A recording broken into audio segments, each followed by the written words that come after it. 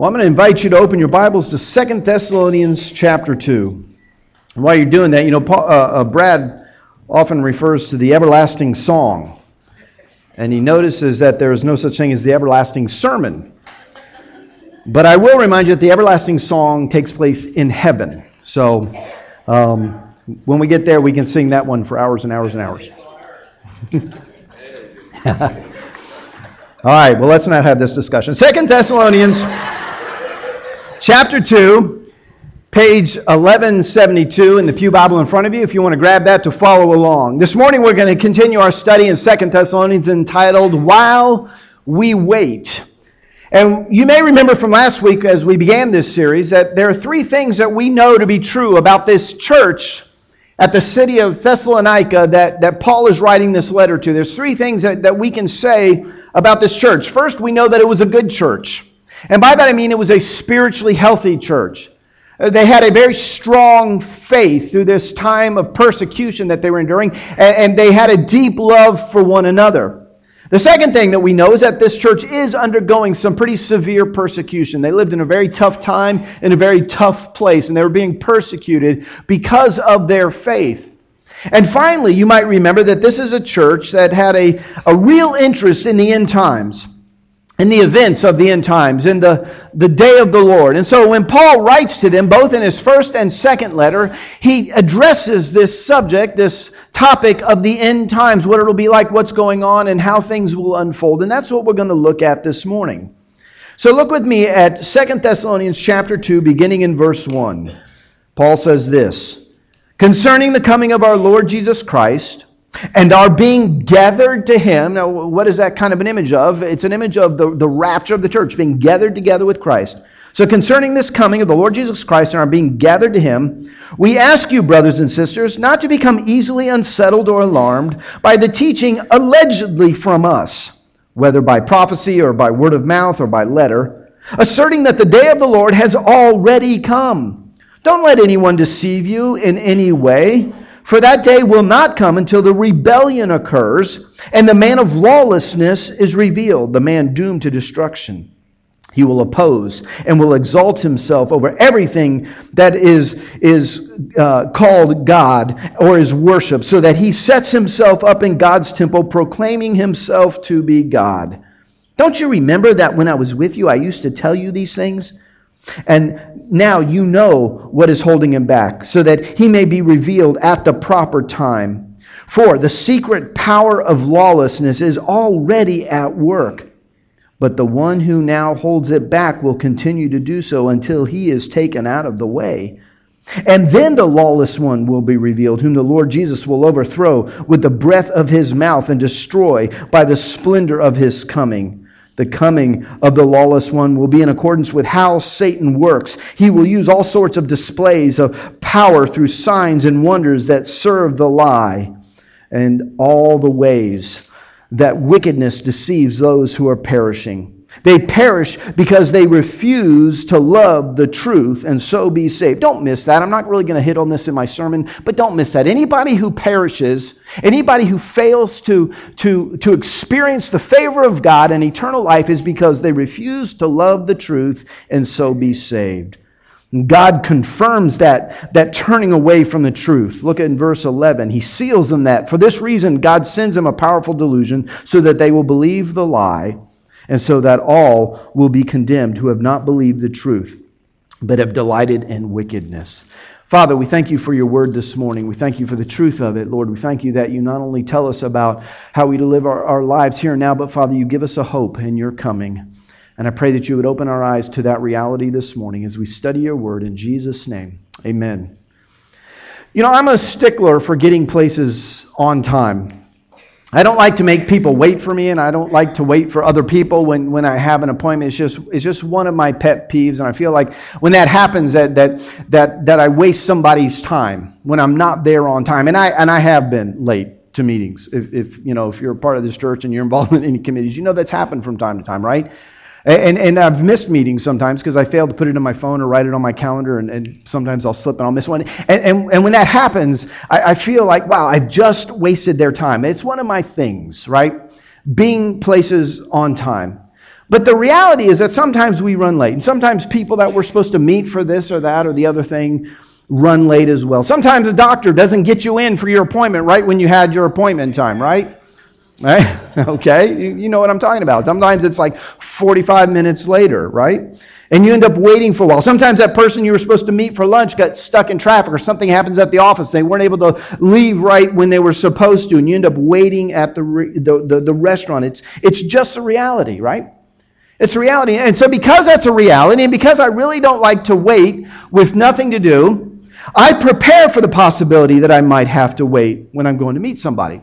I know in advance how I'm going to spend my time while I'm waiting for somebody to show up or while I'm waiting for the doctor to call me back. I know what I'm going to do. And it usually involves this. This is my Kindle. And nowadays, just about everything that I read is on this Kindle. It can hold thousands of books. And so whether it's pleasure reading or whether it's reading for school or reading a book that's related to ministry, I've got it on my Kindle. And so if I end up waiting, it's okay. I've got it covered, right? I'm not going to be bored. My time is not going to be wasted because I've got something productive I can do. Now here's where I'm going with this. As Christians, we're kind of in the waiting room of history, are we not? I mean, think about it for a moment. Jesus came to this earth. He was born, he lived for 33 years.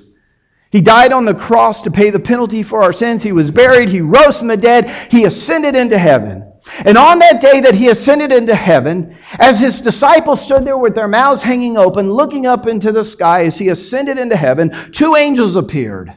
And they said this, "Men of Galilee, why are you standing here staring into heaven? Jesus has been taken from you into heaven, but someday he will return from heaven in the same way you saw him go." That was 2,000 years ago. And someday hasn't happened yet.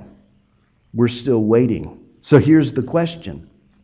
Do you know what to do while you wait for the return of Christ? Do you have a plan? Beyond just trying to get from, day to day to day and surviving, do you have a plan? And when I say do you have a plan, I don't mean do you have a plan to keep from getting bored, like when you're waiting at the restaurant for somebody to show up. What I mean is, do you have a plan to deal with life in light of the fact that he has not yet returned?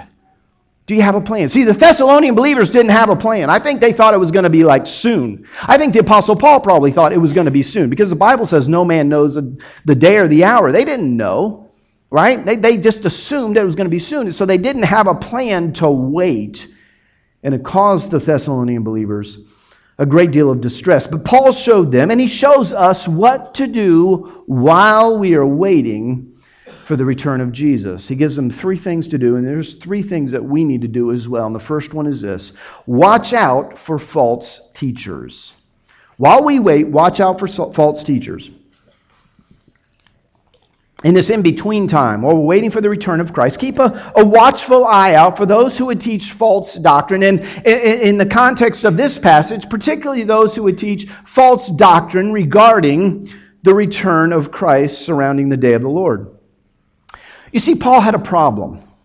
Every time he would leave a city that he had gone to and he had shared the gospel and people responded in faith in Christ and he taught them the truth and discipled them, every time he left a city like that, these false teachers would come in behind him and they would try to lead the people astray with false doctrine. In Thessalonica, false teachers came and taught the people that the day of the Lord had come and that they were living through the judgment of the day of the Lord, what we call the tribulation. And these false teachers told them that this is it. You're in the day of the Lord. Well, Paul had taught them that no, you're going to be spared from that time. In some cases, these false teachers, they came in person. And they came and they said, according to what Paul wrote here, that they had some sort of prophecy that contradicted what Paul had said. Sometimes it appeared that they would write a letter to the church at Thessalonica and sign it the Apostle Paul, but it would be contradicting what Paul had taught them. And so Paul writes them a letter to remind them of the truth. And Paul raises the issue that they're struggling with here in verse 2. He says, don't believe these false teachers who are, quote, asserting that the day of the Lord has already come. Now, what does that term refer to? Let's just pause here for a minute, make sure we're on the same page. When it talks about the day of the Lord, what is that referring to? Well, it's kind of referring to all of the events of the end times, from the rapture of the church to the 7 years of tribulation to the return of Christ. It's the consummation of God's plan for history. It's where everything is heading in terms of history by God's plan. But let me tell you that there is a strong emphasis in both the Old Testament and the New Testament on the judgment that is associated with the day of the Lord. And so when people hear this term, the day of the Lord, if they know the Old Testament at all, what they hear is a time of judgment. And not just a time of judgment, but a time of severe judgment. Look at what Jesus said about this day in Matthew chapter 24. He talks about it. I put it in your notes. He says, "For then there will be great distress." Some translations say a great tribulation. It's where we get the word tribulation. "Unequal from the beginning of the world until now, and never to be equaled again." That's pretty severe. "If those days had not been cut short, no one would survive, but for the sake of the elect, those days will be shortened." So when you talk about the day of the Lord, what comes to mind is the judgment of that time. But here's the good news. Those who are believers in the Lord Jesus Christ, when the day of the Lord commences, in other words, when those events begin to unfold, those who are believers in the Lord Jesus Christ will be spared that time of great distress. I believe that's what Paul taught the Thessalonian believers. You're going to be spared from this time of judgment by God. And here's why I believe that. There are two reasons. First, the Thessalonian believers were distressed because they thought the day of the Lord had already begun. That was the whole issue. They're freaking out. They're going, "Paul, wait a minute. Something's wrong here. You said no, this wouldn't be the case. And now these other teachers are coming saying they have a prophecy from God saying that this is the judgment of the day of the Lord." See, that only makes sense if they thought that they would be spared that time, that they would be gathered to the Lord beforehand. Apparently, these false teachers were telling them that the persecution that they were facing was in fact the judgment of the day of the Lord. But there's another reason I believe that Paul taught them that, and that's because of what he wrote in 1 Thessalonians chapter 4. You're in 2 Thessalonians 2. Go back maybe a page, maybe 2 pages, just preceding this, and look at 1 Thessalonians chapter 4, verses 13 and following. 1 Thessalonians chapter 4, verse 13. This is his first letter to these Christians, and as I said, he addressed this very same issue. Look at what he says. "Brothers and sisters, we do not want you to be uninformed about those who sleep in death, so that you do not grieve like the rest of mankind who have no hope. For we believe that Jesus died and rose again, and so we believe that God will bring with Jesus those who have fallen asleep in him." In other words, those who are dead, believers in Christ. "According to the Lord's word, we tell you that we who are still alive, who are left until the coming of the Lord, will certainly not precede those who have fallen asleep. For the Lord himself will come down from heaven with a loud command, with the voice of the archangel, and with the trumpet call of God, and the dead in Christ will rise first. After that, we who are still alive and left will be caught up together with them in the clouds to meet the Lord in the air, and so will be with the Lord forever. Therefore, encourage one another with these words." And what's he talking about there? He's talking about the rapture of the church. There's that picture again of being caught up together, being gathered with the Lord in the air. But then look at chapter 5 and verse 1. "Now, brothers and sisters, about times and dates, we do not need to write you, for you know very well that the day of the Lord will come like a thief in the night." In other words, it's going to not be announced. It's going to be quick. It's going to be unexpected. "While people are saying peace and safety, destruction will come on them suddenly as labor pains on a pregnant woman, and they will not escape." Then jump down to verse 80. "But since you belong to the day," in other words, since you are awake and you're aware of what's going on, "let us be sober, putting on faith and love as a breastplate, and the hope of salvation as a helmet." Now look at verse 9. "For God did not appoint us to suffer wrath, but to receive salvation through our Lord Jesus Christ." Jesus died so we would not suffer wrath. What's he talking about there? Well, certainly as Christians, we know that because of the death and resurrection of Jesus, we will not suffer the wrath of eternal punishment, of condemnation of hell. We understand that. But I don't think that that's what Paul is referring to here. Look at the context. Remember, when you study the Bible, the context is key. You can't take a verse out of the context and try to understand what it means. You've got to put it in the context. And from chapter 4, verse 13, all the way down to chapter 5, verse 11, Paul is talking about the coming of the Lord. When he gathers the church to himself, that time when destruction will come upon people suddenly, and he says, because of the death of Christ, you will be spared that wrath. I think what he's saying is that God is going to save you from the wrath. That's what he's teaching them. And so Paul corrects the false teachers, and he reminds these Thessalonian believers of the truth. And in doing so, he reminds us of the importance of watching out for false teachers. And that's the point I want to make here. He's reminding us of the need to keep our eyes open for false teaching and false doctrine. But that assumes something, doesn't it? It assumes that we care about the return of Christ. It assumes that we're living with a sense of anticipation for His return. The reason that this was so distressing to the Thessalonian believers was because this subject of the return of Christ was so vital to their faith. In fact, in 2 Timothy chapter 4, Paul, and he's writing to his friend Timothy, talks about those who long for the appearing of Christ. And we sang about it this morning. Do you long for His appearing?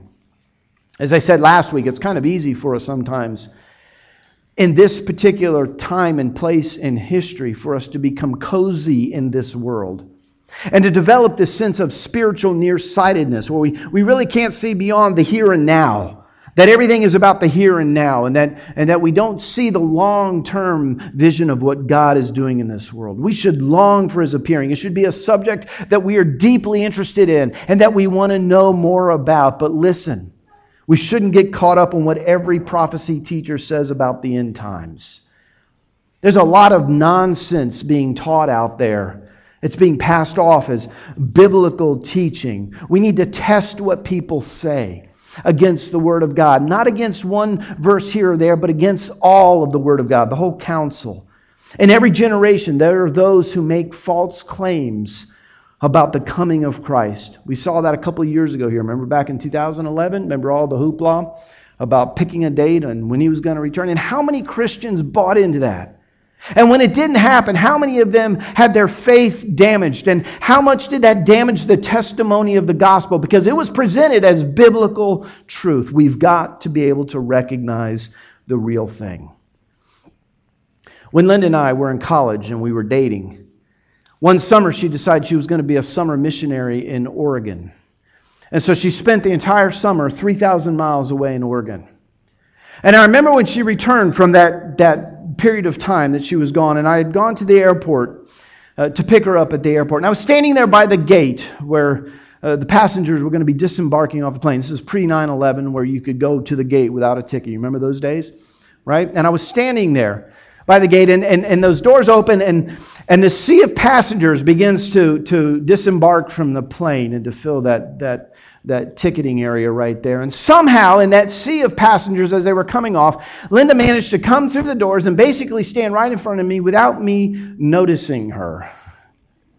I mean, she was just like right there, and I'm just like sitting there waiting for her, and she's sitting there looking at me like, hello? Now, in my defense, it had been 10 weeks. And her hair had grown longer. And I think she changed the style, maybe got bangs or something, right? And so it threw me off a little bit. But here's the point. As we wait for the approaching of the day of the Lord, we've got to be able to spot the real thing in the sea of exaggerated and false claims out there. We've got to be able to recognize the truth. Watch out for false teachers. It's the first thing we need to do as we wait. Because listen, they're out there. And they're going to lead us astray if we're not careful. Not just with regards to the coming of Christ. Certainly that is true. But with regard to the truth of God in general. Here's the second thing we need to do as we wait. And that is this. Remember that God has a plan. Remember that God has a plan. You know, this delay in Christ's return is not really a delay at all. It's nothing like that friend who shows up 30 minutes late for a lunch appointment. Everything that God does, He does just at the right time. And we saw that in the passage we read this morning. It talks about the proper time. But look at a couple of other verses I put in your note. Galatians 4:4. But when the right time when the right time came, God sent His Son. Ephesians chapter 1.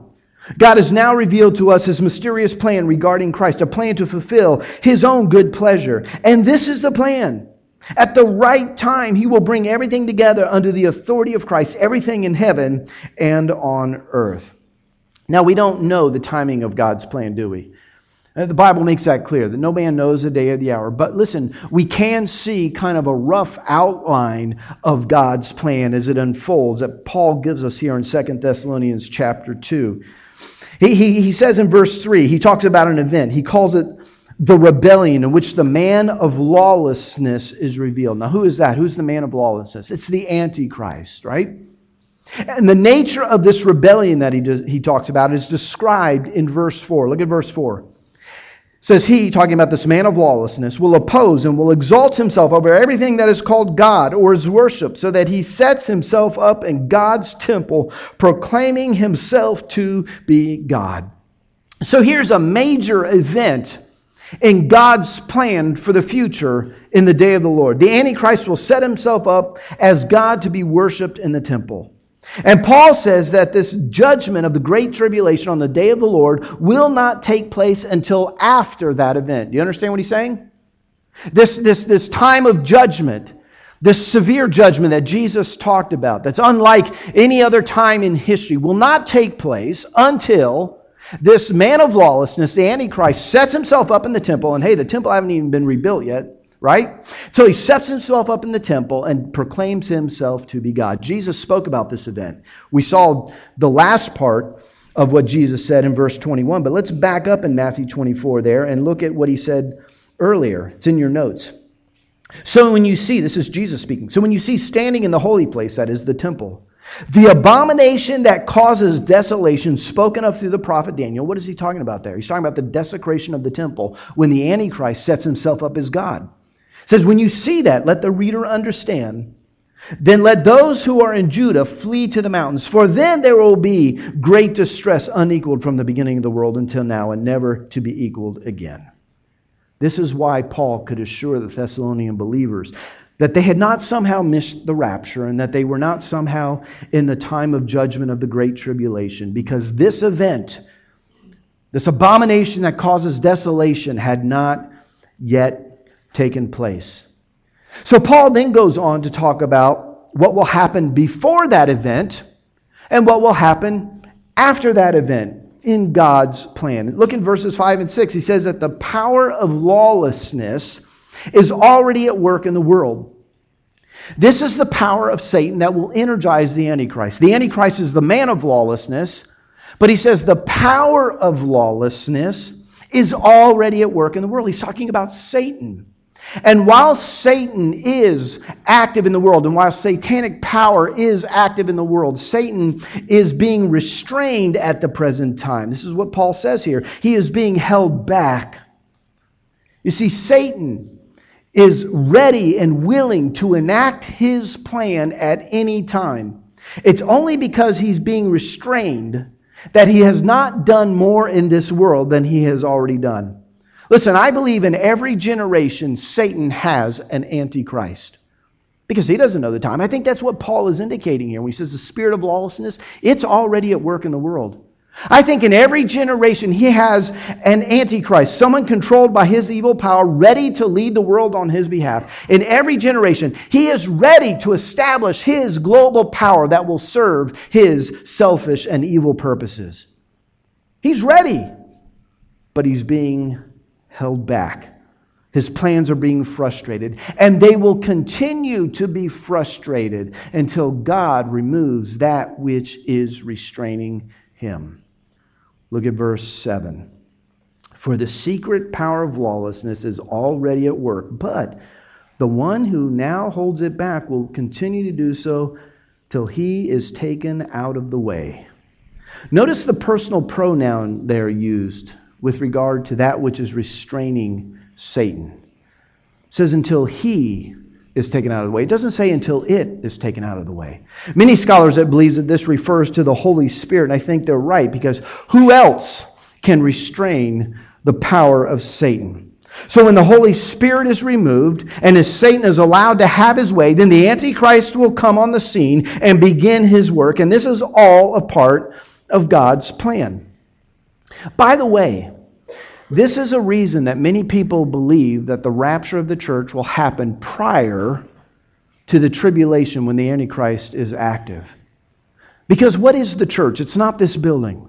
The church is the people of God filled by the Spirit of God. And if the Spirit of God is removed from this world, if He's removed from the equation so that Satan's power can reign on this earth for a short while, it makes sense that the church will be removed at the same time because we cannot function apart from the presence of the Holy Spirit. So what we see here is that the Holy Spirit and the church will be removed. And then the lawless one will be revealed. He will set himself up as God in the temple. These are the two major events in God's plan for the end times. But there is one more event that Paul shows us here in verse 8. And that is that the lawless one will be overthrown and destroyed by Jesus at His coming. And notice how He is overthrown. This was brought out in our Wednesday night Bible studies. We're studying 1 Peter. Notice how He's overthrown. He says, by the breath coming out of Jesus' mouth. Some big battle, huh? You know, Satan's there, he's ready to go, and Jesus comes, and it says, by the breath of His mouth, and by the splendor of His coming. In other words, just by the very presence of Christ in His glory, boom, Satan is defeated. Boom, boom, that's it. He doesn't break a sweat. In other words, God wins just as He had planned. You know, kingdoms come and go. Tyrants rise and fall, wars are fought, treaties are made, elections are held, disasters befall us, blessings enrich us, we live, we die, and nothing much seems to change in this world. But through it all, God is moving history by His sovereign power to His desired goal at His appointed time. God has a plan. And while we sit in the waiting room of history, it serves us well to remember that. Finally, number 3, as you wait, take Satan seriously. Paul tells us in verse 9 that the coming of the lawless one will be in accordance with how Satan works. And in verse 10, he tells us how Satan works, and it is through deception. This has always been Satan's game plan. From the Garden of Eden to the final days, his game plan is to use deception. And in those final days, vast numbers of the world's population will be easy prey for Satan's deception because Paul tells us here they have turned away from the truth. Listen, if you turn away from the truth, if you do not love the truth, as he says here, then you become an easy prey for deception. We can certainly see our culture moving away from the truth, can we not? And not just away from the truth, but from away from the concept of truth itself. Millard Erickson, who is a theologian, in his book entitled Introducing Christian Doctrine, said this: the postmodern way to find meaning is to place one's life in the context of community, either real or imaginary. Truth in this context is what is good or useful for us to believe. So truth is not what is true, not what is actual, not what is real, but what's useful, what helps you out. Then you can count that as truth. This will undoubtedly make it easier for Satan to do his work in the final days. But it isn't just the final days where Satan is a threat. Notice that Paul says that what will happen in those final days, that deception, is in accordance with how Satan operates. In other words, how he operates now. How he has operated all throughout history and how he operates right now. Satan is alive. He is well. He is active right now. He may be restrained in terms of his global ambitions, but he is not passive. Jesus called him the God of this world. Paul said that we are to stand firm against the devil's schemes by putting on the armor of God. Peter said, watch out for your enemy, because he is prowling around like a roaring lion seeking someone to devour. We can no more live the Christian life ignoring the danger of Satan than we can live the Christian life ignoring the hope of the return of Christ. Both of them impact the way we live our lives. If we fail to take Satan seriously, and especially in terms of his ability to deceive us, then we will endanger ourselves. We will find ourselves succumbing to temptation, embracing foolishness, excusing what God condemns, following instead of leading our hearts and convincing ourselves that God is okay with all of it. We will be fruitless, powerless, anemic Christians. Satan will have his way with this world one day, for a short while, according to God's plan. But Satan need never have his way in your life. So what do we do with all this? How do we respond to everything that we've just heard Paul say in this passage? Let me give you 3 points of application that you can walk out of here with this morning. First, study the Word. It's very hard to be led astray in deception if you know the truth. I want to get somebody who's either in Awana or who has been in Awana, who knows the Awana theme verse, 2 Timothy 2:15, just to stand. I need a raised hand here so I can pick someone. Just to stand up where you are and to quote 2 Timothy 2:15. Any Awana kids want to do that? Come on, you do it for Commander Mike all the time. Oh, you're leaving me hanging here. All right, it says, study to show yourself approved unto God, a workman who does not need to be ashamed, rightly dividing the word of truth. Am I right, Awana kids? Was that close? You at least going to confirm it? Yes? Okay, good. Thank you. Rightly dividing the word of truth. What does that mean? It means to rightly handle or to rightly understand the word of truth. We need to study the word if we're going to understand the word. I'm excited about an initiative this fall that we're going to be a part of that's going to help us to know God's Word better so that we can rightly handle and rightly understand it. You're going to hear more about it. It's called The Story. You're going to hear more about it in several weeks. Keep your ears open for that. Second, not only do we need to study the Word, but second, you need to trust God. Trust God. Why? Because He's got a plan. He's in control. And not only is He in control of the sweeping movements of history, but He's in control of the minute details of your life as well. Jesus said that the same God who oversees the universe is concerned about and is aware of the needs of even the little sparrows. So how much more is He going to be aware of the needs in your life? Now, there will be times when you can't make heads or tails of what's going on, either in terms of the world or in terms of your own personal life. But when you can't figure it out, remember that He can. He's got a plan, and He's working out everything in accordance with His will. So you need to study the Word. You need to trust God. And number 3, be alert. Be alert. We can't live our lives, our Christian lives, with our heads in the proverbial sand. We have to understand who our enemy is. We don't need to be preoccupied with him. We don't need to become Satan conscious and Satan focused. But we do need to understand that he means to harm us. We need to understand and be cognizant of his ways and familiar with his voice so that we can strategically resist his influence in our lives. I've been talking all morning about what we need to do while we wait for the return of the Lord Jesus Christ, but I have not mentioned the most important thing, have I? The most important thing is that we have a right relationship with God. Because let me tell you something, I don't know when Christ is going to return. The Bible gives us this indication that it's imminent, could be any time that He could return for His church. But I do know this. The Bible says it is appointed unto man once to die and then the judgment. So either Christ is going to return for those who belong to Him or every one of us is going to die. And in either case, it is vital that you are in a right relationship with God. And you can only enter into a right relationship with God through faith in the Lord Jesus Christ. And I would love to talk to you more about what that means and how you can respond to Him and how you can understand what He has done for you and that it is a free gift offered to you. Listen, if you want to talk to me more about that, here's how we can make that happen.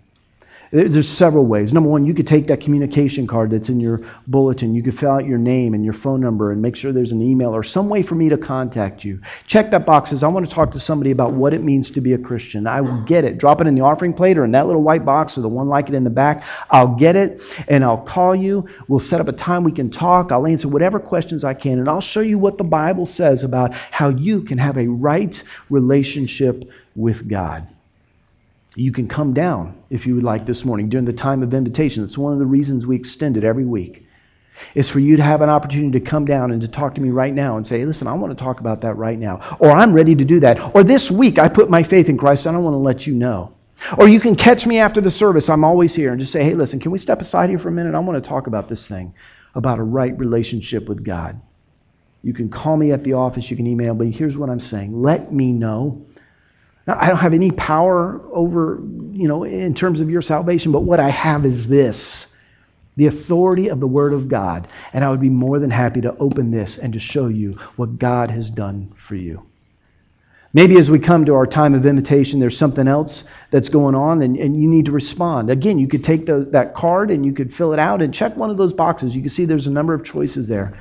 You say, I want to talk to you about. Just check one and let me know, and I'll get with you. Maybe you have a decision to make this morning about baptism. You've put your faith in Christ. You know that you have a right relationship with God, but you need to follow through in that step of obedience that we call believer's baptism. Maybe you have a decision to make about joining our church or something else. This morning, if you have a decision to make, come on down or fill out that card and let me know. Would you do that? Let's pray this morning. Father, we thank you for your word. We thank you for the glimpse you give us into the future, the glimpse of your plan. Lord, we know you don't give us all the details. We don't need all the details. We don't need to approve of what you're doing and to dissect it. But Father, we do need hope. And that's what you give us. And we thank you for it. Father, we're in this waiting room of history, waiting for the return of Jesus Christ. Lord, I pray that in that time, you would help us, Father, to live out the plan that you've given us in your word. Father, I pray that we'd be so aware of false teachers, Lord, that we would just be aware of your truth and aware of those that would try to lead us astray. Father, I pray that you'd help us to keep alert, to know that we have an enemy and that he means us harm. Father, I pray that you'd help us to live with the awareness that everything that is happening because you have planned it, and that you are moving history and even our lives to your desired end. Lord, give us that certainty and help us to live with that hope. Father, I pray for anybody here this morning that has never come into that right relationship with you through faith in Christ. I pray, Father, that you would lead them this morning, as only you can through your Holy Spirit, to the Savior. And I pray this in Jesus' name. Amen.